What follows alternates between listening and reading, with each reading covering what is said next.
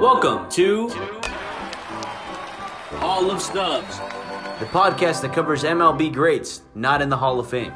Here's your host, Zachary Nikolai. Joining Hall of Snubs today is Vince Cotroneo. He is the Oakland Athletics radio play-by-play broadcaster. Vince, thank you so much for joining the show, especially in the middle of a baseball season where the A's look great and the rest of Southern California baseball is in great hands as well. It's always fun to talk baseball no matter what time of the year it is, and certainly a great start for Oakland, you're right. And it's a long season, thankfully. It's back to 162, knock on wood.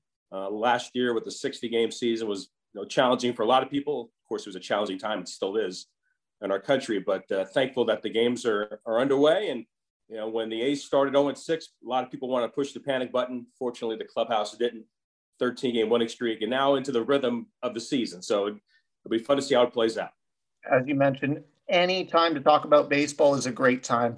I want to ask you a little bit more about your background, though. I know you're entering your 15th season with the A's. Congratulations. A little bit more about what teams you've called for, because I know you've been with a couple in baseball. Well, it started first in the minor leagues. I grew up in Orlando, went to the University of Central Florida. I was a radio television major there at the time when UCF was a really small school. Now it's 65, 70,000 students. When I was there, it was about 12,000 students when the dinosaurs roamed the earth. So it was a little different back then. But we had a chance to our college radio station to do the Orlando Twins on a part-time home game basis. That's where it all started in 1981 and 82. And that started aside from doing the college games at UCF, it started the foundation of professional baseball. And you look back and you see some of the names even back then: Frank Viola, Greg Gagne, Tim Tuffle, Tom Kelly was the manager. Began to build some relationships, over the years, and then spent another 7 years in the minor leagues, A-ball, AA, AAA, all around the country, and then got to the big leagues in '91 with the Houston Astros. I was there for 7 years in the National League with them. I went to the Rangers, 1998 to 2003, and I have been with the A's since 2006. I'm very blessed to do what I do. It's a opportunity to live my dream job and enjoy every day, getting out of bed and just thinking about what lies ahead for that day, because every game is different and it's fun to be a part of that. As you mentioned, you've been with the A's for 15 years now, and the player we're going to talk about today is a longtime Athletic, Mark McGwire. I want to ask you, there are some guys that I watch and they wow me through the TV screen, and I wish I've been able to see them in person, because I've heard stories where it's like they are even greater in person. And so with you being with the Athletics, how often, first off, do you get to talk to Mark McGwire? And second, how great was he as a baseball player? Well, in Mark's heyday, he was, to put in perspective, his own peers, visiting players, would stay out on the field to watch him take batting practice. I think that speaks volumes to what he represented, and something that he could do that a lot of players couldn't do, which is, hit the ball as far as he could and do it in a manner that was, at times second to none. And I think when the people in your own fraternity stop and pay attention, because they're all great athletes in their own right and certainly have their own outstanding abilities, but to take pause and admire something that another player can do, I think that speaks volumes to what the opposition thought of Mark McGwire at the time. As a fan, you stayed in your seat. You knew when Mark was coming up. You were not going to get popcorn. You were not going to go get a cold beverage. You were going to wait until that at-bat was over to see if he was going to hit a home run. And I think that's something that not a lot of players have had that moniker attached to them. There have been some, certainly, but McGwire's on that very short list of you stayed in your seat, not only because of what he could do, but the presence that he had: 6'5", 230, big, strong guy, the big arms and the long swing. I think it was just, something that was admired both by fans, which happens a lot, but more importantly, it was admired by teammates and opposition players as well. As you mentioned, he hit that ball out of the park. Fun fact for you: 1 out of every 10 at-bats, he was hitting a home run. I mean, it's just absurd. And so today, Vince, you and I, we're going to discuss, does Mark McGwire belong in the Hall of Fame? We'll get to that decision in a little bit. But the way the Baseball Writers Association of America works is they look at 6 criteria, and they decide if they belong in the Hall. And those 6 criteria are player's record, player ability, contribution to team, and then sportsmanship, integrity, and character. I want to morph one a little bit and talk about it. So the contribution to team or team, let's make that contribution to baseball as a whole. And so everyone I've talked to about in the past, your Babe Ruths, your Barry Bonds, Pete Rose, they've had an effect on baseball, obviously. But Mark McGwire, I think, had a top 3 impact on the game.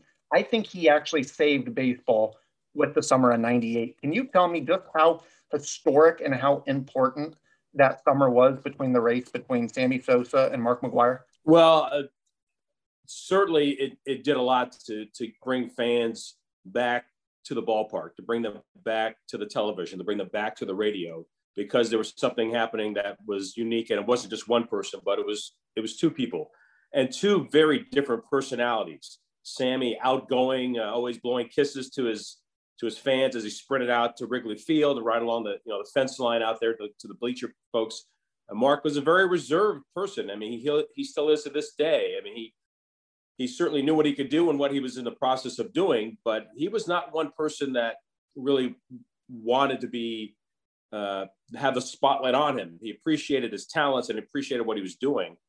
And I think in that moment, as it was getting closer, 2 things. You began to see what the media crush would be like, which continues to this day, if somebody would be chasing Joe DiMaggio's, hitting streak record, or if somebody else is chasing a single season home run record or approaching the all-time record, what the media crush was like and what the media responsibilities were like on a daily basis for Mark and for Sammy. They had press conferences every single day. And it wasn't just the normal St. Louis beat writers, but national writers. And we're talking having to have a special room, a special time, and answer the same questions over and over and over again, and then go do your job. So I think that speaks volumes for the pressure that both of those guys were under, given the circumstances in the modern game. And the way that he tried to embrace the Maris family and bring them along for the ride at the end, I thought also spoke very highly of what Mark was doing, how he understood the importance of it, and he wanted people to recognize, the greatness of a guy that maybe should be in the Hall of Fame, and Roger Maris, a 2-time MVP, and he was a Cardinal as well after being a Yankee, and went through so much in 1961 in a much different time and place. And I think he had a great appreciation for that. Yes, I think those 2 guys were involved in many respects for bringing fans back. It also is a reminder that baseball turned a blind eye to how they got it done. And that goes all the way to the top to the commissioner, Bud Selig, who admitted, afterwards, knowing what he knew, and yet didn't really do anything forcefully about it at the time. So they allowed the situation to play out. He hits number 62 at home off of Steve Traxel. The catcher at that time for the Cubs was Scott Service, who's now the manager of the Seattle Mariners. And Scott is a very dear family friend. We go back to the Olympics in 1988. So there's some unique stories there about McGwire and Sosa. And yes, top 3 might be a little high, but certainly had a lot to do with bringing enthusiasm back to the ballpark. And so Mark McGwire ended up hitting 70 home runs. Barry Bonds ended up breaking that record later on with 73. And there are some players in the MLB still today that don't recognize that. One of them is Giancarlo Stanton back in 2017 during his MVP year. He was interviewed and he said, if I hit 62 home runs, I'm the real single season home run king. And the reason that some people don't acknowledge it is because of the steroid use. Now, there were pictures of McGwire during an interview. He had the bottle in the background in his locker. People were defending him. It was no, McGwire could never. And then Bob Costas interviewed him back in the early 2010s. I think it was 2010, and he admitted to it. How harmful are PED uses on a player, in your mind, when it comes to the Hall of Fame discussion? Well, I think it's pretty clear that, again, let's be honest, the Hall of Fame is a museum. Okay, it's not heaven. Okay, it's a place that's voted on by writers that feel like they live in glass houses. Be understanding of the group of people that are already in the Hall of Fame and the way they represented themselves and baseball in a very negative way. From systemic racism to doing other things off the field to being the kind of person that that didn't necessarily fit the character clause that people want to throw in your face all the time now, an integrity clause that the writers are hiding behind. So I do have an issue with that. And in that era, the reality is we don't know how many people we're using. And when I say how many, I don't mean just McGwire and Sosa, but what about the pitcher that suddenly could throw 95 miles an hour 3 days in a row because his body felt great? And that was at the beginning of when players were facing multiple pitchers in a game. It wouldn't be unusual for Mark McGwire or somebody else to have 4 at-bats against 3 different pitchers. And that's challenging. Even today, it's almost 4 at-bats with 4 pitchers because of the way that managers and teams are doling out pitcher usage. So we don't know all the answers on what really happened back then. I know there are much more players that were involved in using than were singled out for using. And McGwire and Sosa and Bonds certainly at the very top of that list, Rafael Palmeiro as well. It just, I think you have to be careful about how you look at that era. And for me, they all met the criteria of what they could do on a baseball field, in many cases better than anybody else. And just based on that, I think they deserve Hall of Fame consideration. Now, again, the writers have the way of going about their decisions, and they look at it in a certain way, and that's their right because it's their vote. It always has been their vote. But I think if you look at the era as a whole, and those that played in that era basically under the same unwritten rules among players, how do they perform even in that collection of players? And I think they all still deserve consideration and probably an opportunity to be at Cooperstown. As you mentioned, we don't know how many used it because there was no testing back then.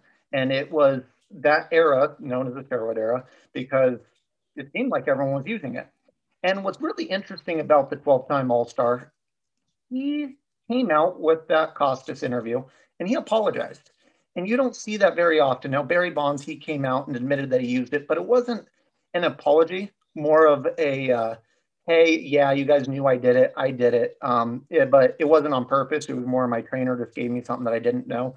I felt the remorse from Mark McGwire. He felt in his words, to me, it felt like he wholeheartedly was like, I cheated the fans. I cheated this game. There was something about his apology. To you, like I said, it's different. Does that apology mean more to the writers? Would he kind of have that edge over the other steroid users? Apparently not, because he didn't get more than 24% of the vote, and he's off the ballot now. It's been 10 years. So I think that answers the question. I believe that was more for Mark McGwire's conscience than anything else to get that off. I mean, he missed basically 2 full years with the A's because of foot injuries, and he says that was part of the reason why. I know there were other factors involved there, but that was part of, in his mind, why he went down that path. It just, with all the conversation about that era, and he becomes a poster boy, only he and Jason Giambi, to my recollection, are 2 that actually came out publicly and said, I did this and I'm sorry. Jason not going into the Hall of Fame either. Jason had a very good career, and he has enough positive equity built up in baseball that he could still be around it. Just like McGwire was still around it after he played as a coach with multiple organizations. So, again, the writers have a certain way of looking at these opportunities. To them, it gets tougher and tougher. But if you have certain guys that are compilers that have gotten to the Hall of Fame and guys like this that have done some things that are unique to baseball, maybe there are different ways to look at it. And again, for me, it goes back to that era as a whole. However, I'm not a player that played during that time that maybe didn't use, and maybe I'm not the player that didn't get a big league career because the guy that was using made the club and I didn't. And I have a different opinion about how that guy's path got him an opportunity to enjoy the fruits and the riches of Major League Baseball while I was still grinding and trying to, make a living as a AA or AAA player. So there are, inside their own fraternity, they've got conversations that take place that gives you one opinion or the other. So Mark McGwire, longtime A's, he built up 583 home runs, 1,626 hits, 1,414 RBIs. He had a 263 batting average. His accolades are awesome. Gold Glove, 12-time All-Star, as I mentioned, 3-time Silver Slugger, won a World Series. He was awesome. And by his side for some of those hits and achievements when he was with the A's was his Bash brother, Jose Canseco. Jose, this time, first off, he went and wrote a book, and he came out saying that he actually himself injected players with steroids. He kind of was the one that started the, oh, so-and-so did it, so-and-so did it. He was the whistleblower, so to speak. Now he has Twitter, which is a great tool. And it's also a great tool for him to speak his mind. He went out and tweeted in early March, verbatim, he said, Mark McGwire corked his bat before every single game. And that's the end of the tweet. First off, Vince, I want to ask you, do you believe that Mark McGwire had the time to cork his bat? And if so, if he did that harm your thoughts of McGwire being in the Hall of Fame? Well, I can't base my opinion on one tweet from Jose Canseco. I mean, I just don't see it. I don't know. I mean, it's, you know, Jose Canseco is a very bitter person toward the sport. And he certainly has gone off the rails in a number of areas in his life. And this is a way for him, in his mind, to stay relevant, especially in the reality TV world that we live in, and people wanting to be recognized, you know, in some cases for doing absolutely nothing. Now, I mean, Jose certainly had some accomplishments in the big leagues as a player. And the fact that he when he went down this path to write the book, which certainly changed a lot of things in baseball that needed to be done, and it should have been done without him having to write the book, but he did. He has his reasons for making those kinds of statements. He wants to make you feel like he can take you inside the clubhouse. I have no idea, you know, how that if that happened with McGwire or anybody else for that matter.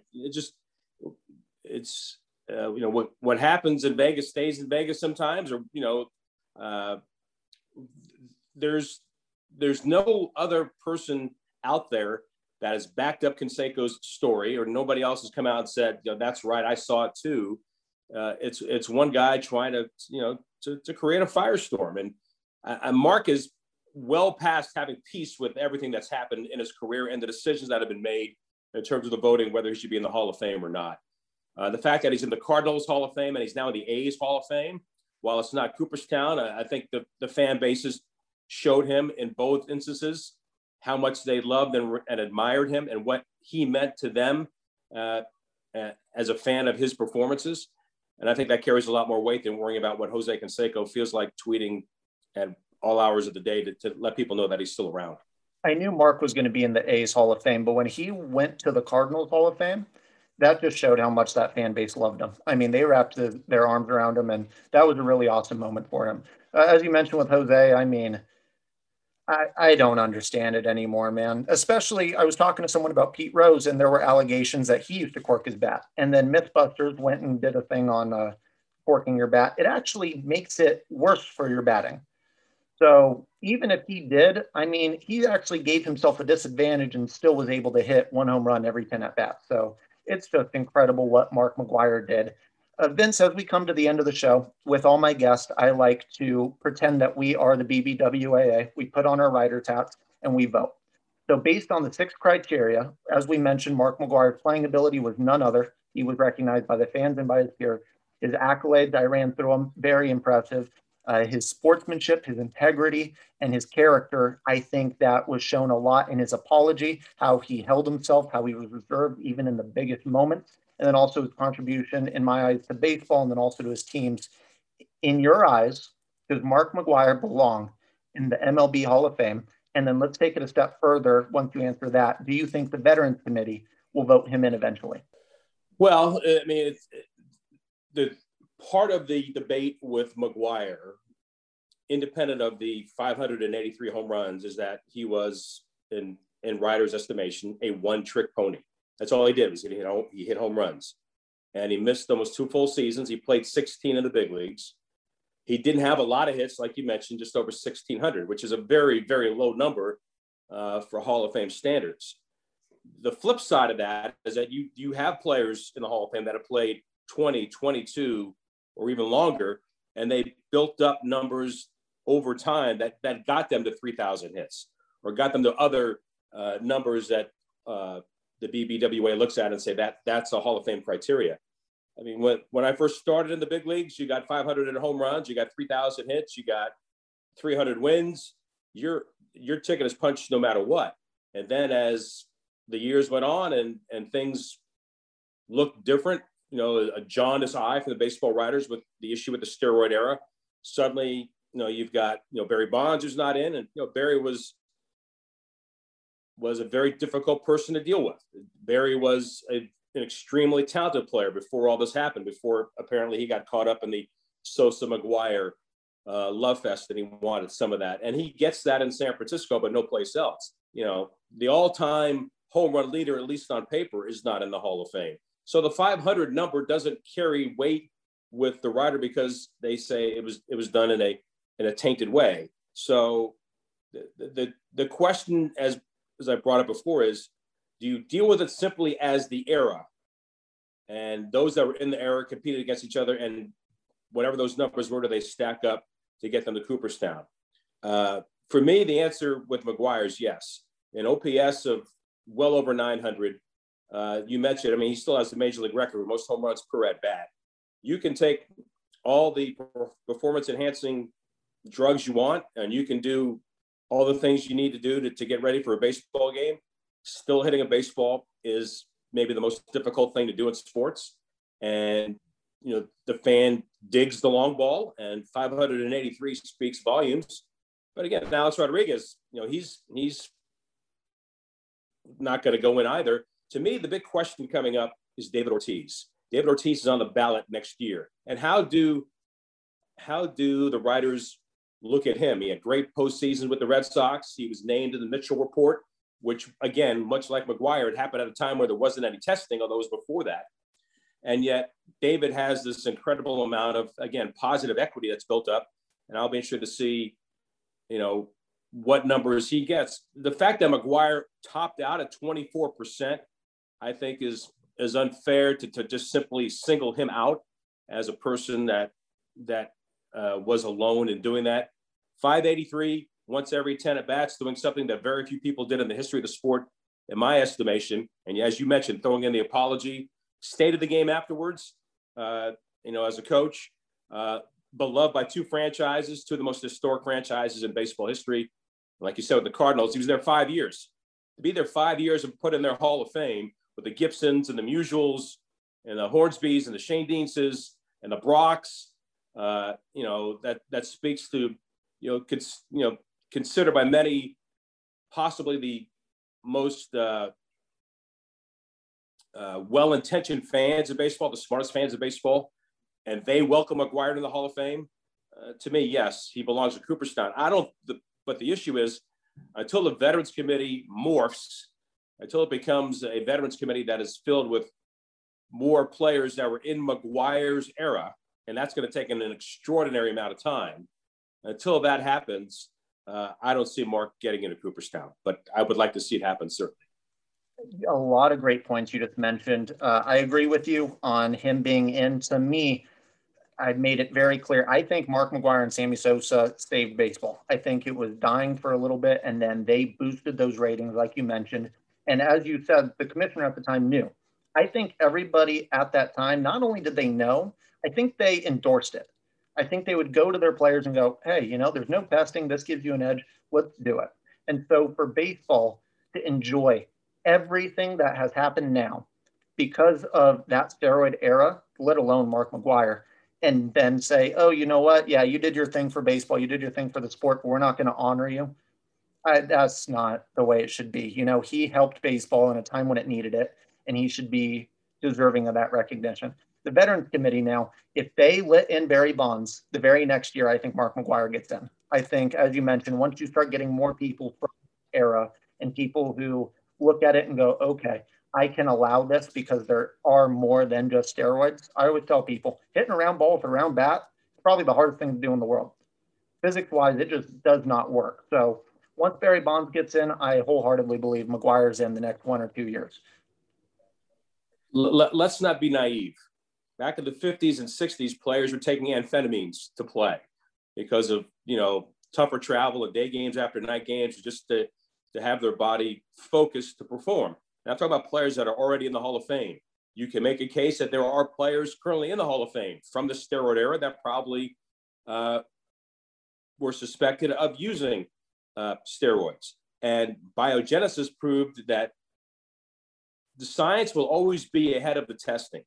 Even as recently as last year, Robinson Cano is out for a year because of testing. Players will always find an edge. They'll look for an edge. That will never change. And the science is typically ahead of what they can test for, whether it's being able to flush the system out or find a new designer drug that's easier to mask, whatever the case might be. That's the nature of the money that's in the game and the fame that's in the game and all that it allows you to chase. And some players in their mind, right or wrong, mostly wrong, but they look at it from a standpoint of, if this is going to help me feed my family, it's going to help me feed generations of my family, and I'm not going to get caught, I may consider going down that path. And while it's not as prevalent as it once was, people are still trying it. And I think you have to recognize that is still an ongoing issue. What McGwire and what Sosa went through and what Bonds has gone through, yes, that was their time, but the issue is still there, and the issue will always be there. And so baseball writers have to come to grips with if there was, an era before the African-American was allowed to play baseball, if there was an era before the home run was king, if there was an era before the mound was raised, all these different things that have happened over the course of the, century plus time of Major League Baseball. The steroid era is another era that has to be considered, in its own merit, and I think voted upon in that way. Whether it's as little as pine tar or as big as PEDs, players will always keep trying to find that next step to make them have that advantage. And with that note, that'll conclude today's episode. Vince Cotroneo of the Oakland Athletics, thank you so much again. As I mentioned, in the middle of a baseball season, Vince, I appreciate you hopping on the show today. Appreciate it. Thank you, Zach. Good to be with you. I'm Zachary Nicolai. Join Hall of Snubs next week as we talk about one of my favorite players growing up whose story you think you know, but I'll give you a different way to look at it with someone very close to him. I'll see you next week. Thanks for listening to Hall of Snubs. You can follow the show on Instagram and Twitter at Hall of Snubs. You can follow the host on Instagram at Zachary_Nicolai. Thank you to Mike Lapones for his oversight of this production. Hall of Snubs is a University of Laverne senior project.